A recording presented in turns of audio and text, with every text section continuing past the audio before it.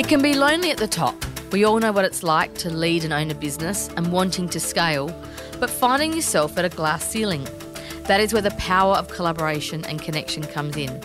Hi, I'm Natasha Milani. I'm an expert at helping businesses and business owners harness the power of collaboration to connect, scale and grow. I am passionate about collaboration. I believe that no one executes alone. We all do better when we do it together. Welcome to this Power of Collaboration podcast. It's wonderful to have you here.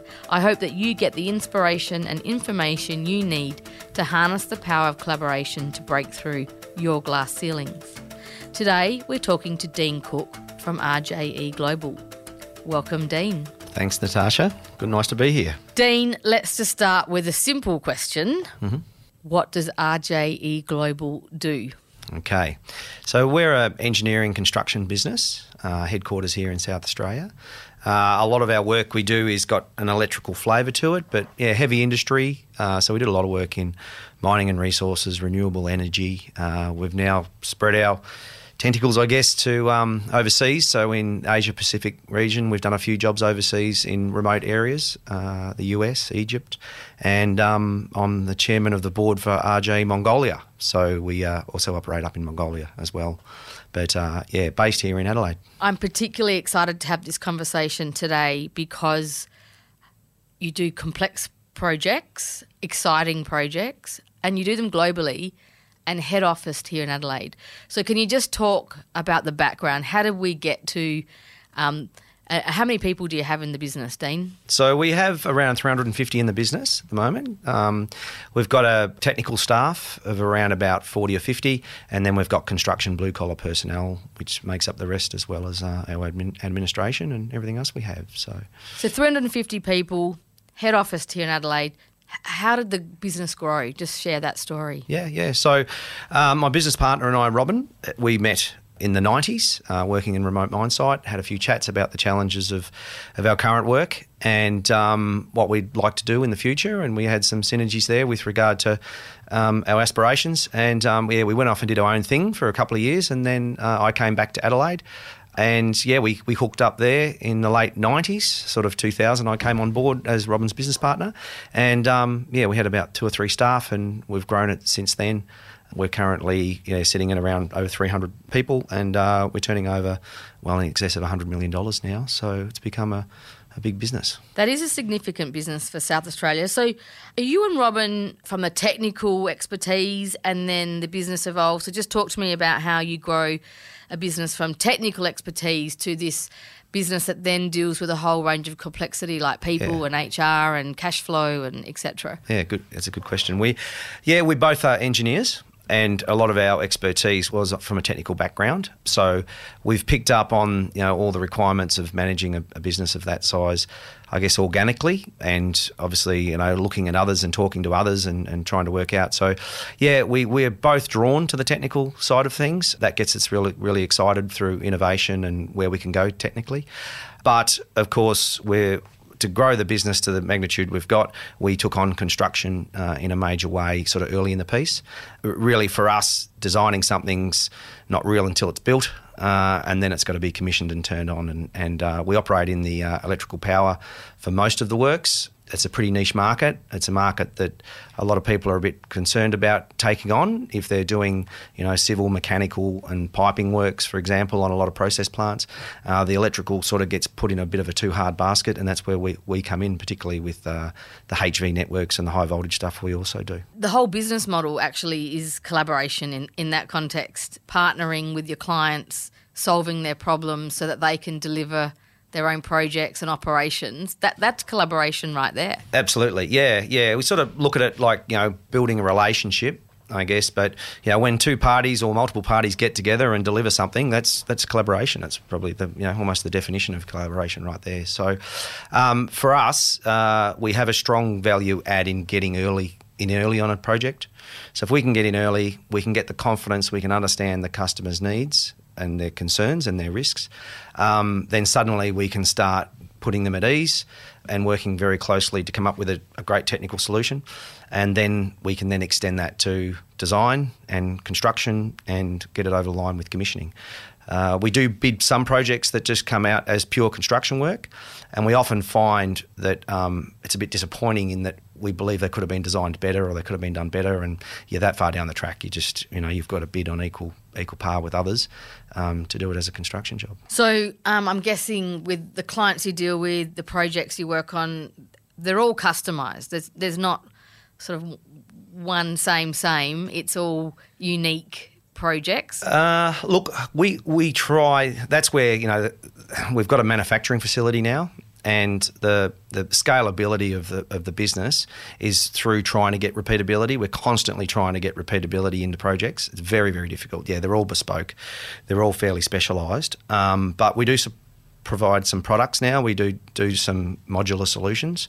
So we've got a 7-acre construction facility at Lonsdale with about 80 personnel working down there. So we build big lumps of kit down there and send them across the country and send them across the world, actually, in the Asia Pacific region. We send them out. And we're constantly trying to get, even for our designs, for our high voltage protection, across Australia, every network provider's got, a different requirement for their connection agreements. But we try to get, consistency across some of our design, because that's where you can really add value and scale up, and your profitability, bottom line, helps if you can get some consistency and not do it unique every time. Well, that was going to be my question, because to develop a strategy around your industry, and that's a great example. And is that the future, or is that how do you go about planning and strategizing for the growth of the business over the future, and managing all the resources that you're going to need, etc.? The difficult thing with our business is it's project based. So it's ebbs and flows. There's no consistency in bottom line. So we've got to, vertically and horizontally try to diversify the business. So what we do is we look at the sectors. So we were lucky enough, when the mining sector or the resources sector has had a downturn, the renewable energy sector had an upturn. So we were able to balance out across those sectors. We're pushing into defence now. Defence is a great opportunity here in South Australia with all, as we know, the heads of the world here in defence. So we're pushing into that with we've got some really cool products that we've developed. A lot of it is these GRC concrete-based buildings that we build, which lend themselves to defence very, very well. So the diversification is really, really important for us. But also what we've done is we've been able to tack on and value add within our deliverable. So good examples probably, the first wind farm we built, someone else dug the trenches. We were there to roll the cable out, connect all the cable up. And the cable was free issued to us. It was late delivery. The trenches were open for 3 months. By the time we got there, the trenches had sheep and dirt, and they were useless. So they had to be all redug again. We looked at that and went, okay, next job, let's bid for the trenches. So we've now got $20 million worth of yellow plant and trenching equipment that we do all the trenching ourselves. So we tend to just see something, we believe we can do it better, and we tack it on. We've now got a fleet of trucks and trailers that move our equipment around. Some of our equipment's big, heavy bits of kit. We're talking 100 tonne, 150 tonne sometimes on the back of a trailer. There's probably only a handful of trailers in the country that will be able to move those pieces of equipment. So we build a trailer and we move it around ourselves now. We've got our own trucks and trailers. And so, it's a bit, it's a Henry Ford type, theory where we'll do it all ourselves, we'll cover it off, and, that's really important for us. And I guess that makes it, and I spoke earlier about the collaboration, it makes it a bit difficult because you really, as a business owner, you've got yourself to a position. We've been going for 20, 25 years. We do some things really, really well, and you're very concerned about, letting go of the skills that you've got and sharing those skills for someone else to be able to go and be your competitor. So collaboration is it's not all kumbaya and hugs and kisses. It's sometimes a little bit of fisticuffs as well. So nice segue into talking specifically about collaboration, because you're highlighting the complexity, the challenges that you've faced, and I guess there's a fine line, isn't there, between collaboration and partnering versus seeing an opportunity for your own business growth and, as you say, that whole end-to-end value chain that you're creating. Talk to me a bit more about that. So maybe use some examples, if you've got any, about where the opportunity works or where there's complexity and it might come with challenges? So a lot of, when we have a big customer, it might be a large mining company or a large entity, that relationship's very well defined. We've got a contract, we've got terms of that contract. We all up front have vetted that contract. We're comfortable where everyone sits, and if you ever, have some disagreement, you've got a document that you put on the table and you work through that document and try to keep it out of the lawyer's hands wherever possible. When you go in and do an official, I guess let's call it a collaboration, but it may be a joint venture or a consortium, or there's all sorts of terms that you can use, then it's often not well defined. So the governance of that agreement, business to business, is often not well defined. So one, you've got the concern about someone stealing your IP or stealing your knowledge, but two, just simple things, who's going to be the contracting party? How are we going to administer this as a contract? So it's similar to looking at setting up a business. People have, got experience with setting up a business. One of the first things you probably should do is sit down and agree on a shareholders agreement so that you know exactly how you overcome any challenges, how you vote on certain things, and how you manage it. So we've used a few models. Joint ventures really don't work that well. We've gone down a path of having a consortium agreement, which just sits in the background. When we sign the head contract, we'll often go with a joint and several liability, so that basically we both sign on if we're working with another company, and we're both jointly and severably liable for delivering whatever the solution is that the customer's expecting to get.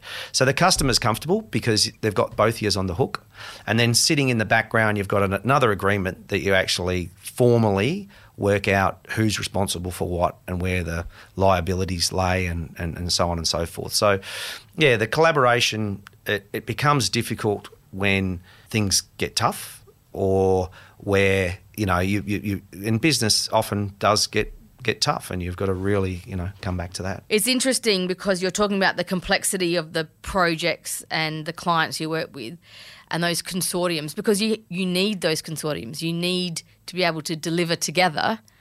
But we're talking about risk, we're talking about liability. There are some fundamentals that some businesses don't have in their own business day to day. Yeah, exactly.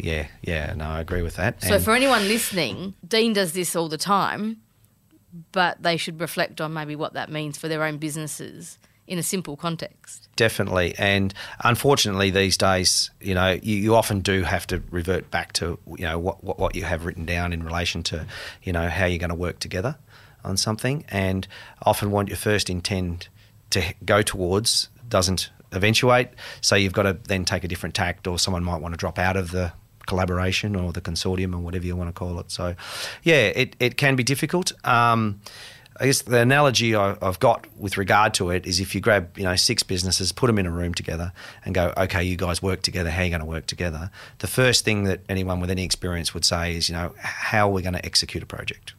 What's it going to look like? How are we going to do it together? Because you might go, oh yeah, I can value add this, I can add this, I can add this. But the most simple agreement you can have is a contractor-subcontractor agreement. You can't get more simple than that. And once you start going to these other mechanisms to execute projects, yeah, it can become quite complex. Dean, can you share some other collaboration experiences? They could be where you've overcome challenges, or what about some success stories where it's been something new and innovative? Well, we've branched out overseas. I guess that comes with its own challenges. The sovereign risk and whatever else happens in other countries is often not what happens here in Australia and what you're used to. We set up in Mongolia about 7 years ago now. So we've now grown that business over there substantially. We're working for one of the big miners over there at Oyu Tolgoi mine. It's a big copper mine, which is an exciting project. And we've then built some relationships in country with some Mongolian national companies. And one of those companies sort of had strong synergies with us. They were a similar sort of electrical background, similar dynamic, 2 owners, it kind of worked, privately owned company. So we worked on that relationship, used some of their labour, and then went over there and sat down with them and spoke to them about how we could bring good value to Mongolia. The skills over there are nowhere near the levels for electrical, certainly, in Australia. So they required some training over there. They required a lot of guidance, and the end customer basically said that they want to have expats over there delivering their project. We've now sold 49% of the business to this national company. The challenges are a lot of them are cultural challenges. A simple thing is that, our expats get paid sort of 10, 15 times what the Mongolians get paid, and they're working next to each other, sometimes doing exactly the same job to some extent. So there's always that, overcoming the fact that, just a simple wage discussion on site. And they also feel that they should be self-delivering most of this. They really do. They feel that, and once you, feed that and understand that and say, well, yeah, we're going to help you get to that level where you'll be the best in country or the best in the world in regards to this electrical work, that satisfies them enormously and makes them feel a lot more comfortable. Dealing in Asia, it's very difficult on their terms, often doing it. But they've been great. The Mongolians don't like being called an Asian country. They prefer to be Mongolians. So noted. That's interesting. The connection between strategy, culture, collaboration, we talk on this podcast quite a bit. So culture is a critical element. How do you build that culture within RJE? You've had fast growth, you've got technical people, you've got global partnerships, and you've already talked about some unique cultures. How does RJE set the cultural tone of the business? Robert and I have been hands-on throughout the whole journey with the company for 20 more years now. So we encourage everyone within the business to be across the business, to be involved from the coalface right through to the design and engineering. We see ourselves as a service to the blue-collar workers out there building it. So that really helps with the culture because no one's afraid to get their hands dirty. No one's afraid to get involved. We've gone through step changes within the business of adding levels of management, but then trying to keep that transparency as far as a lot of the people that have now been with us for 10, 15 years have come up through the business. So that actually allows that relationship to blend nicely with the new workers and with the guys in the field, which is really important. Just sort of seeing now a bit of a shift change where some people are starting to take the lead at different levels within the business. The social club's going strong. We're starting to have a few more social events. And I had my first really pleasant experience. We had a golf day, a couple of weeks ago? And at the end of the golf day, I sat there and just let the social club do all the talking, and it was wonderful just to sit back and see it sort of self-driven and self-perpetuating as far as the culture goes. So, yeah, it's probably one of the more pleasurable things about owning a business is actually seeing people come through and take on those leadership and try to build and grow the culture. Lead by example, as you say. Thank you, Dean. Just in summary, just wondering if you could share, given the nature of your business, it's very exciting. Some of the projects, I'm confident, are very exciting. Can you just share a little insight into a project or something new and innovative that you're seeing emerge and what opportunity that brings? Yeah. Look, we've certainly got some wonderful opportunities within the renewable sectors. I think we're in a real transition period at the moment in going from decarbonising fuel sources through to green energy sources. And one of the spin-offs from that, we had an interesting inquiry last week from a Bitcoin miner who I think with Bitcoin mining being shut down in a few countries, I think China and Kazakhstan and a few others are having difficulty in justifying the huge demand and use of power that Bitcoin mining requires to run their servers and to cool their equipment. There's some inquiries now in trying to use some of the excess green energy that can be produced on sites. Often the demand for renewable energy is not there when the renewable energy can be produced, particularly in wind and solar. We operate in the wind space. We've built over 40 wind farms now, so we've got some great relationships there with owners and OEM suppliers for wind energy.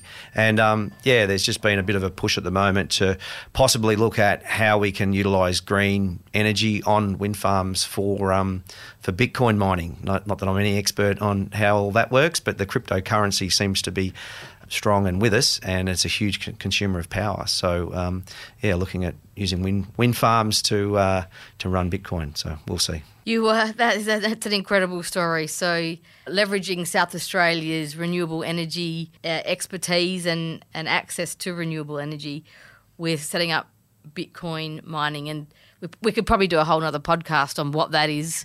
Yeah, and the thing is, I guess the issue there is that the Bitcoin mining, it fortunately doesn't employ a lot of people, and so I don't know what benefit it brings to us, but it's real, it's there, and there's a demand for it. So it'll be demand driven. So well, that is a unique opportunity for South Australia. And just finally, is there any gaps that RJE has identified where people listening might go, oh, RJE's a company we could collaborate with? Yeah, sure. Look, we seek anything in that too hard to do, high voltage sort of works around electrical sort of space. We do that. We also do a lot of modular construction for remote sites. So, but one thing I do want to touch on is I think I've talk down collaboration quite a bit during this podcast, but it is crucial. It is important. I just point out the some of the difficulties when we get down to the nuts and bolts and the nitty gritties of actually how you're going to execute projects. Lovely point to leave on, because collaboration is important. But as you say, it's complex, and we have to be realistic and make sure we get the house in order to ensure that we execute well. So I think everyone can take that lesson away today.